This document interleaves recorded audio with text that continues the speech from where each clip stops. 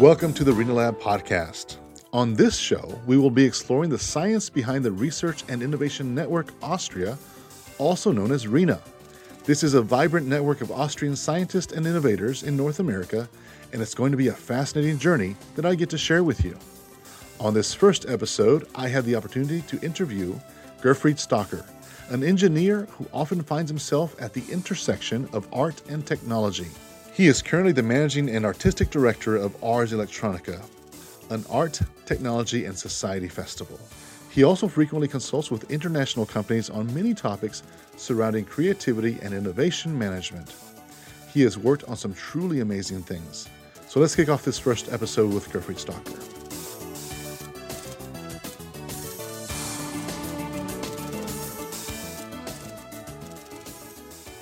All I know about you at this moment is that you helped coordinate a show that did the algorithms for drones. Yeah. So can you fill me in on the rest, or just? And we can start with the drones, and I can, so to say, reverse engineer my story from this example. Yeah, we can certainly do that. So it's only one project, but of course it ended up to be a big thing, and it's very significant for lots of the stuff that we are doing. So I have a clip here where you worked with Intel to test their drone orchestra technology. Well, that's the interesting point, because we didn't work to test their drones. Oh.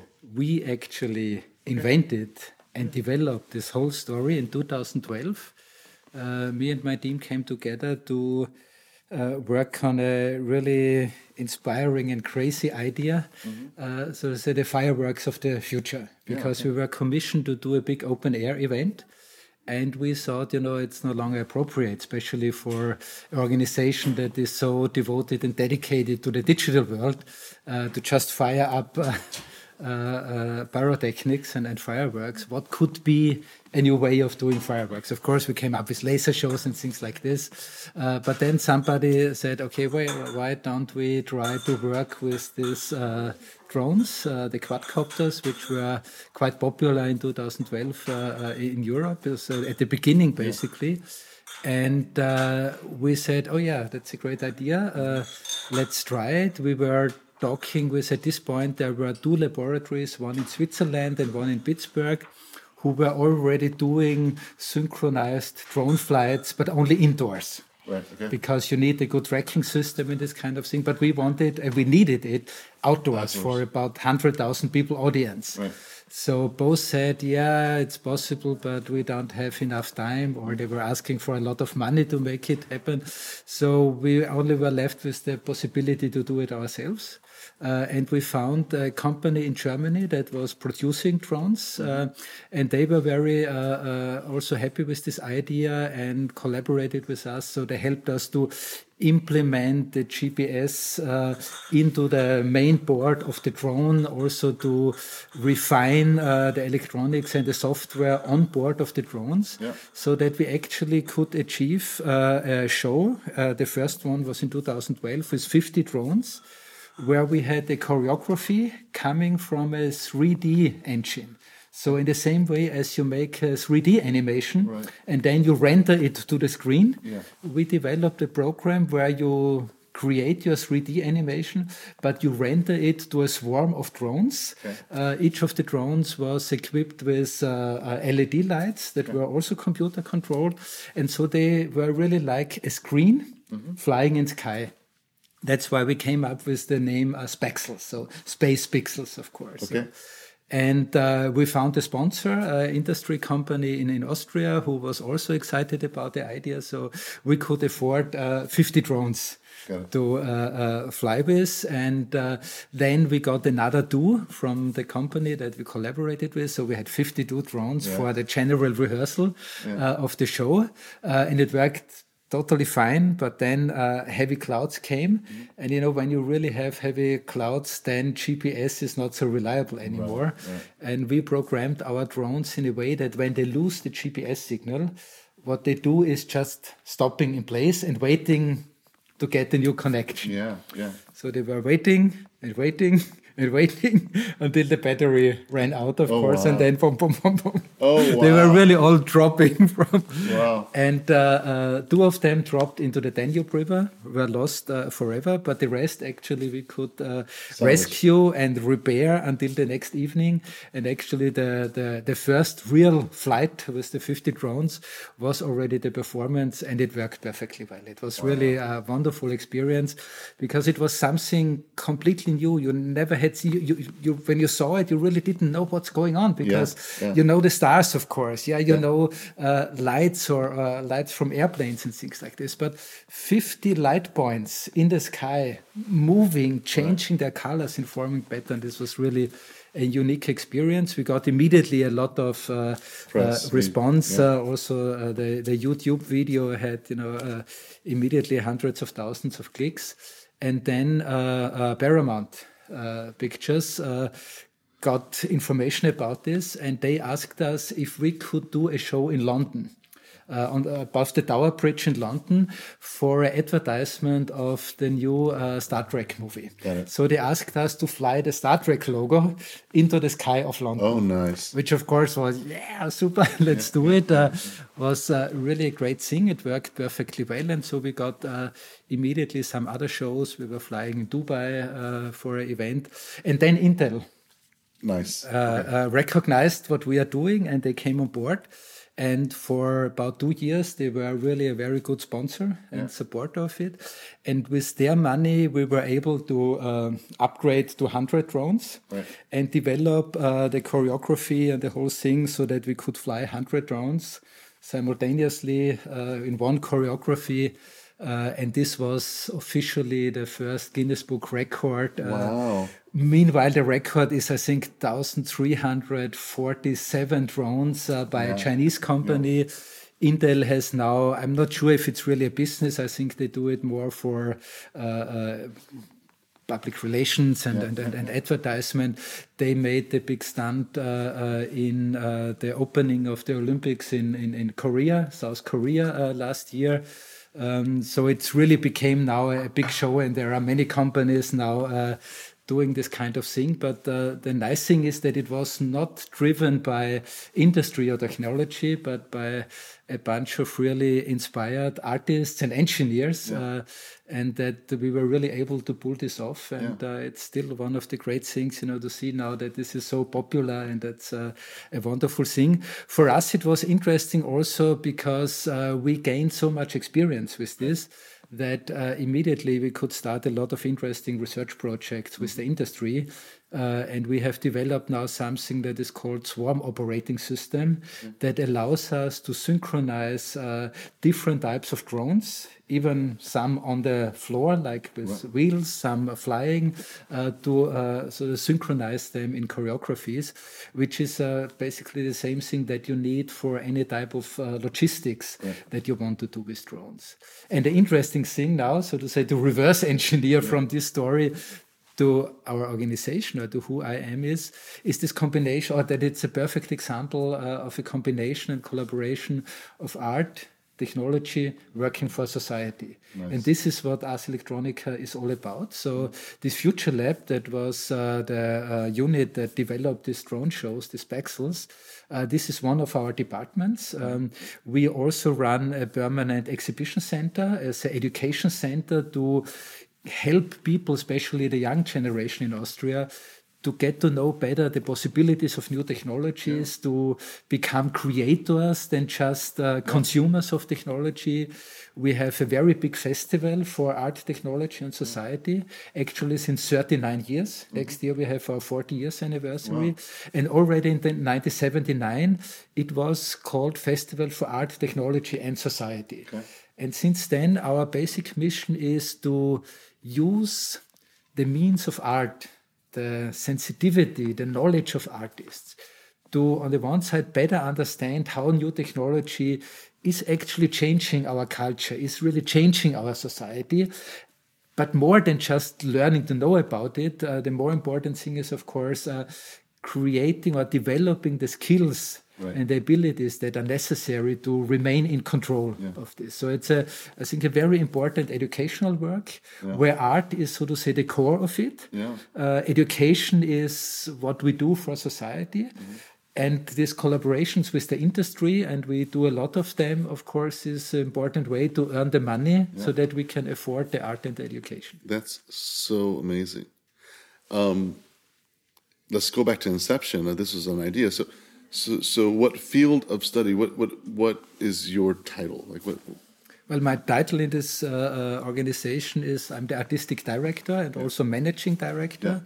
From my education, I have this nice situation. I have a technical education. I'm engineer of communication technology, as it was called then.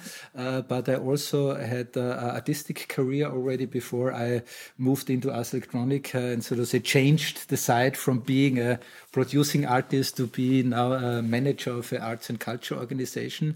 But it allows me, of course, in a very good way to communicate with both sides. And actually, most of our people are this kind of hybrid personalities who sometimes do more artwork, then they do more engineering or software development or project management. And I think that's really important, to be this kind of hybrid personality. Yeah, it sounds like you're just following your heart and doing what's fun. This is really, I mean, I think I'm in a super privileged position, and I had this wonderful coincidence and lucky situation that in '95 already, when Ars Electronica moved from being just a festival to also build this permanent basis, the Ars Electronica Center, this educational part of it as institution, I was successfully applying for the job they were just calling for. 1995 already. So I'm doing this really for a very long time. And this was like from scratch. Because in 1995, very few people really had an idea of, what the digital revolution suddenly would mean in cultural and social terms. So actually nobody really knew what these guys are doing, which gave us a lot of freedom. And since we were very dedicated to really serve, so to say, both sides, the artist community, but also the general society, and working with the companies, we could establish very fast a strong platform that allowed us to really operate even beyond just the budget for running a museum. And this exchange with the industry, of course, always was a very important source of inspiration, innovation, where we learned a lot what's really going on in the field of technology, and having all the input and the inspiration from the artists allowed us to formulate or to develop a very particular point of expertise right in the center of this man-machine interface. So all our expertise and all the projects that we're doing are focused on this question, how is the position of humans, of us users, in a world that is more and more driven by technology, coined by technologies. That's so interesting. Prior to 95, you said you've got the diverse things. As far as art, what kind of artist did you paint or music or? Actually, I come from music, and I was working with computer music, which I really like. I mean, it's conceptually, but it's a completely, disappointing work actually as an artist, or not satisfying, because you work for weeks or months in your studio with all your equipment, and then you have a wonderful piece of art, but how to present it? Because the only thing you do is you set up loudspeakers and then you switch play. And I mean, that's not satisfying for as an artist, I think, because especially in music, the performance, the body is a very important part. And it's definitely not satisfying for an audience. So at this point, I rediscovered my technological skills and started to develop interactive situations where I basically prepared the elements of the sound environment and the music, and then created interfaces where the audience, when they were coming to explore, to see the exhibition, the installation, where they were actually playing this like an instrument. So the first big project was a gallery space, 3 quite large rooms, and we put many very thin wires from floor to ceiling, and when people were moving, it was unavoidable for them to touch the wires. Oh, wow. And every time one of these wires was touched, there was a trigger, a kind of microphone that was going to the computer and triggering a sound. Wow. And of course, then people immediately recognized, oh, this is like a big instrument. We can play with it. This was, I think, 1990. Okay. This was the type of art that I was doing then. I was working together with a good friend of mine, a colleague who was more the software developer. I was more the hardware developer, and together we created these interactive experiences. And suddenly seeing the excitement of people that, was not comparable. As I said, when you play them the music from the loudspeakers, they say, very well done. But here suddenly, not only the experts, but ordinary people from the street totally enjoyed this. Yeah. And this was really the moment where I also discovered that I'm personally very much interested in this participation thing, in educating, really working with people. And this is something that I found perfectly well then in my job for Ars Electronica, because that's also our core mission, is working for the people and working with the people. Mm-hmm. So fascinating. It's my mind was going like million miles an hour as you were telling me all this.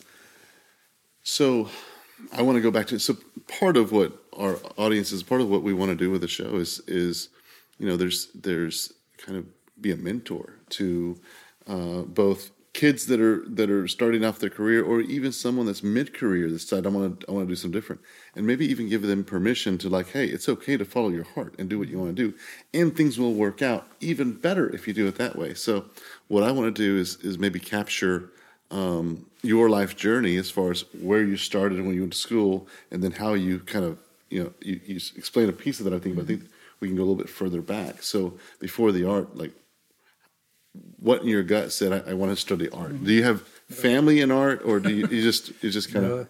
Neither. I come from a very small rural village in Austria. My father was a carpenter. My grandfather still was a farmer.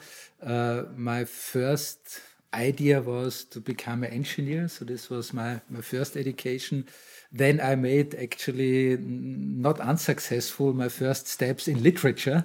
But soon I found out that this is not what I'm really interested. So I went to music. Then, as already described, making music was also not. So I think my whole life, also the way how I run our institution now since more than 20 years, is in a way, I don't know if this is the right term in English, it's opportunistic in a way that I try to see opportunities and then try it out, test it. Not, making a big master plan or a big business plan, and then finally, when you have the plan, you start to convince people. But even when the idea is still small, try to make a prototype, try to do it. Yeah. And then early enough, don't run too long in this direction. Assess for yourself and also with others whether this is a viable direction or not. If not, just leave it. Go to something completely else, because then I think what you discover is that among all the different ways how you try to, so to say, pursue your dreams, your visions, there is a kind of common story behind it. And this might take a long time to find out what is your common theme, your topic, your story. But the best way to find it out is exploring it. And this was also when we started in 95, 96 to work for Ars Electronica. We immediately also set up what's called our Future Lab, Ars Electronica Future Lab, mainly with the idea that we needed a unit that was able to produce our ideas. Because when you think 95, interactive art was existing. There were some artists all over the world doing this stuff, but there was definitely no company where you could go and say, please produce an interactive exhibition for my museum. So the only way to make a museum really 100% interactive, which was our goal, was to do it ourselves. And the Future Lab was set up from the beginning not as a laboratory that, like a design studio or something, that would make beautiful drawings and renderings, and that's it, or write interesting papers. We specifically said this is a producing lab, and every project at least needs to end in a prototype. This is where we want to go. And I think this is this important thing, try it out. it's not, I wouldn't say, just trust your heart or your guts. I mean, that's a little bit too naive. But the point is, when you start to try out things, you recognize very soon whether it's possible or not. You recognize whether it's too big for you, whether you need, so to say, to improve your resources, or whether you need to change the idea. You find it out much better. So it's not just, blind self-confidence. I think what you need is, of course, a very self-critical awareness. But then by trying out, you really find your way. That's amazing. I really like the way you articulated that, because, yes, follow your heart, but through testing. And one of the things that we have to embrace is the word failure, because a lot of these things will fail, but failure is part of the education process. And you've got to, like, as you said, test it out, build a prototype. I like how you never use the word failure. It's like, we're just going to build a prototype. If it doesn't work, move on. I really don't like the word failure. I mean, I think it's important in the discourse always to embrace failure culture and things like this. But it's not about failure, and nobody wants to make failures. I mean, when you make a failure, no matter where, you don't feel very well. So I think it's much more important to look at these opportunities.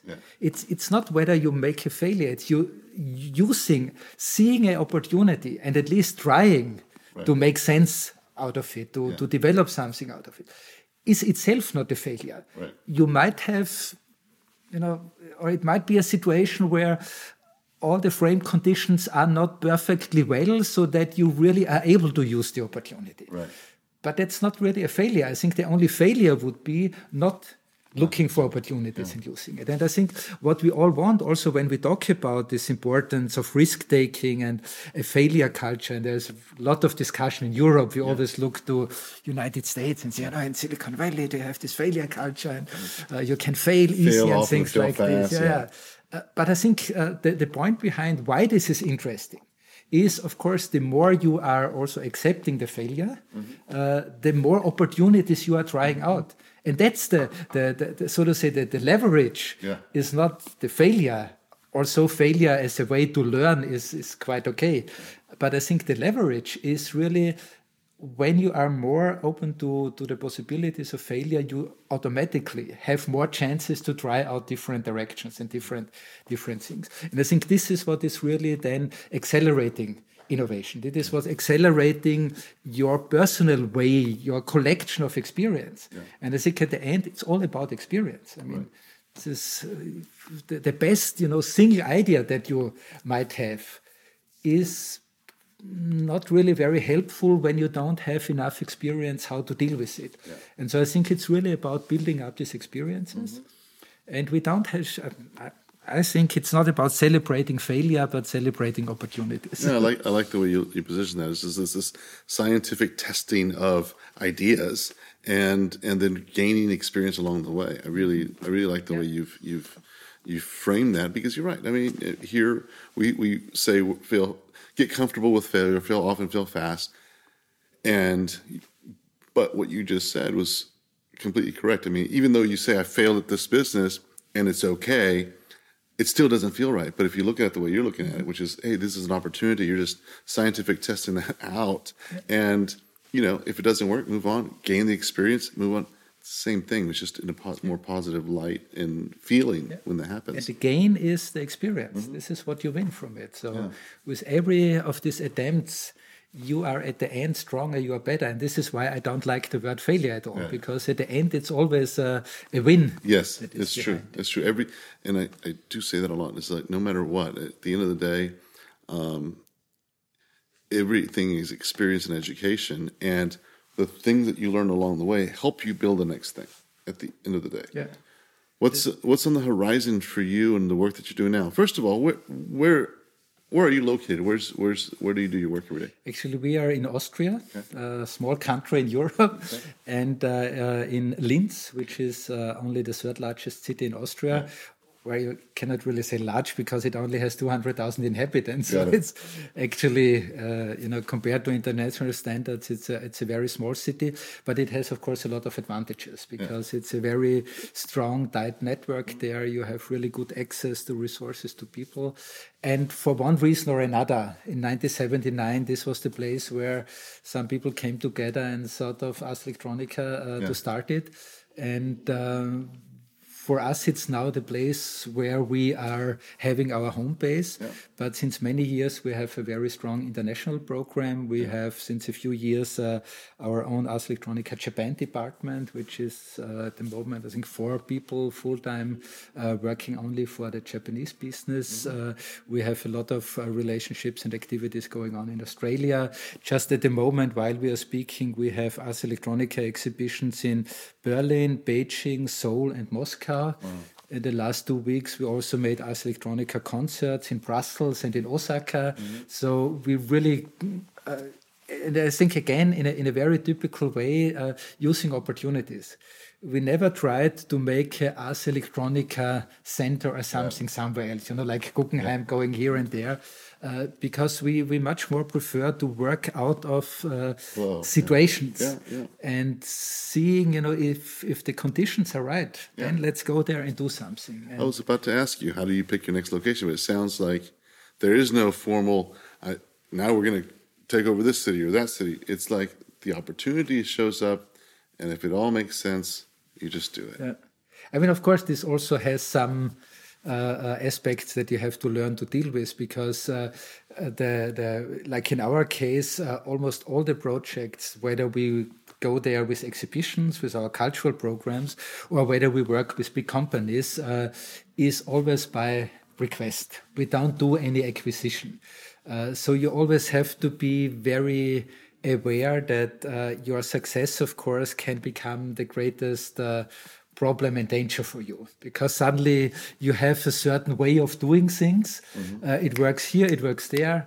Okay, why should you think twice again? Okay, we did this way in baking, let's do this also in solar, or things like this. So I think that's also important in this whole issue of innovation culture, how you really implement in your structures, whether you're a small company or institution or whatsoever, how you implement a kind of permanent process of questioning yourself, assessing your position, and reinventing yourselves. And we are, of course, we have this advantage. We work a lot with art and artists, and this is the most dynamic field. So things are changing there every month, every year, and this helps us a lot also to not get too much on our way of doing things, which I think is really the biggest enemy of innovation is actually the success. I mean, sounds paradox, but I couldn't agree more. It's like and I'm going to equate it to a lot of the work that we do with businesses. You have the small business startup, and it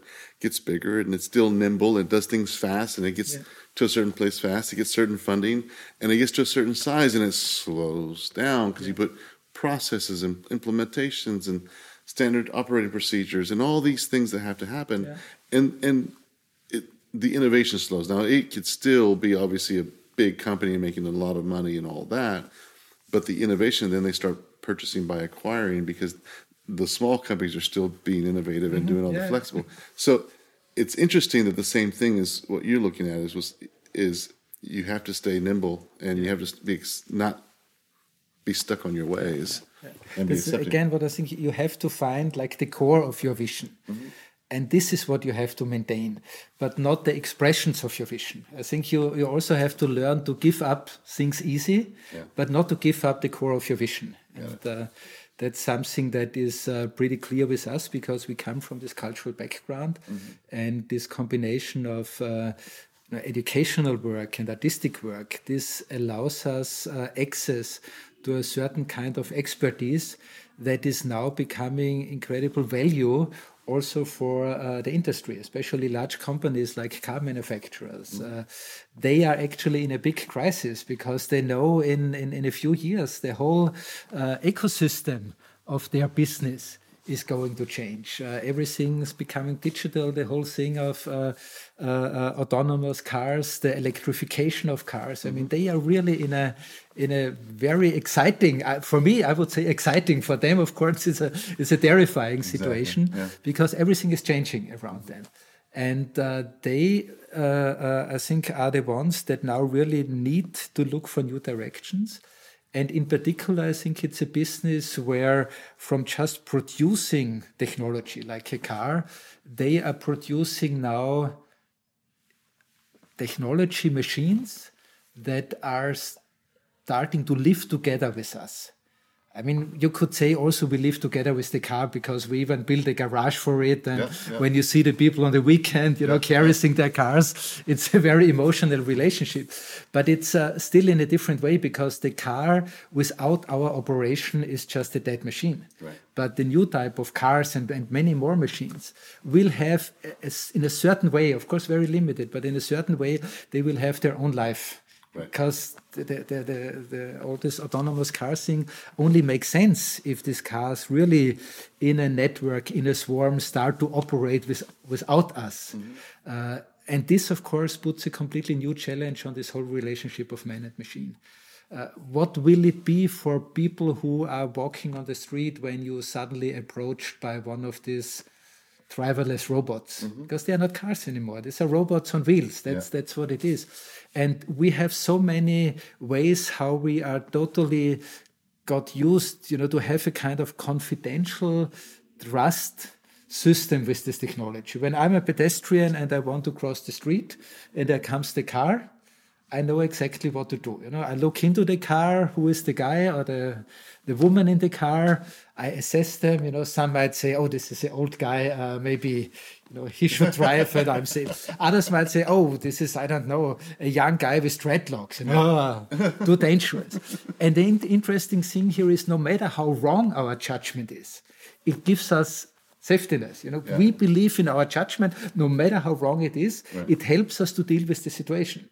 The next thing is then we look into the car and we make eye contact. Mm-hmm. The next thing is we have body language. We wave with our hands. Yeah. And if everything is not working, I don't know, we hunk or something. So it's a very well-established communication process, which is no longer working the moment there is no driver in the car, but the car drives itself. Yeah.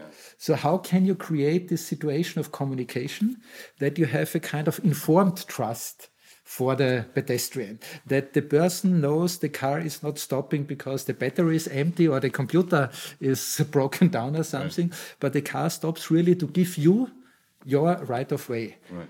And this is something where artists have a lot of ideas. Yeah. Engineers in the industry, for them usually this question is not even existing, because for them the only question is, okay, the radar sensor has detected this is a person and not a hydrant, for example.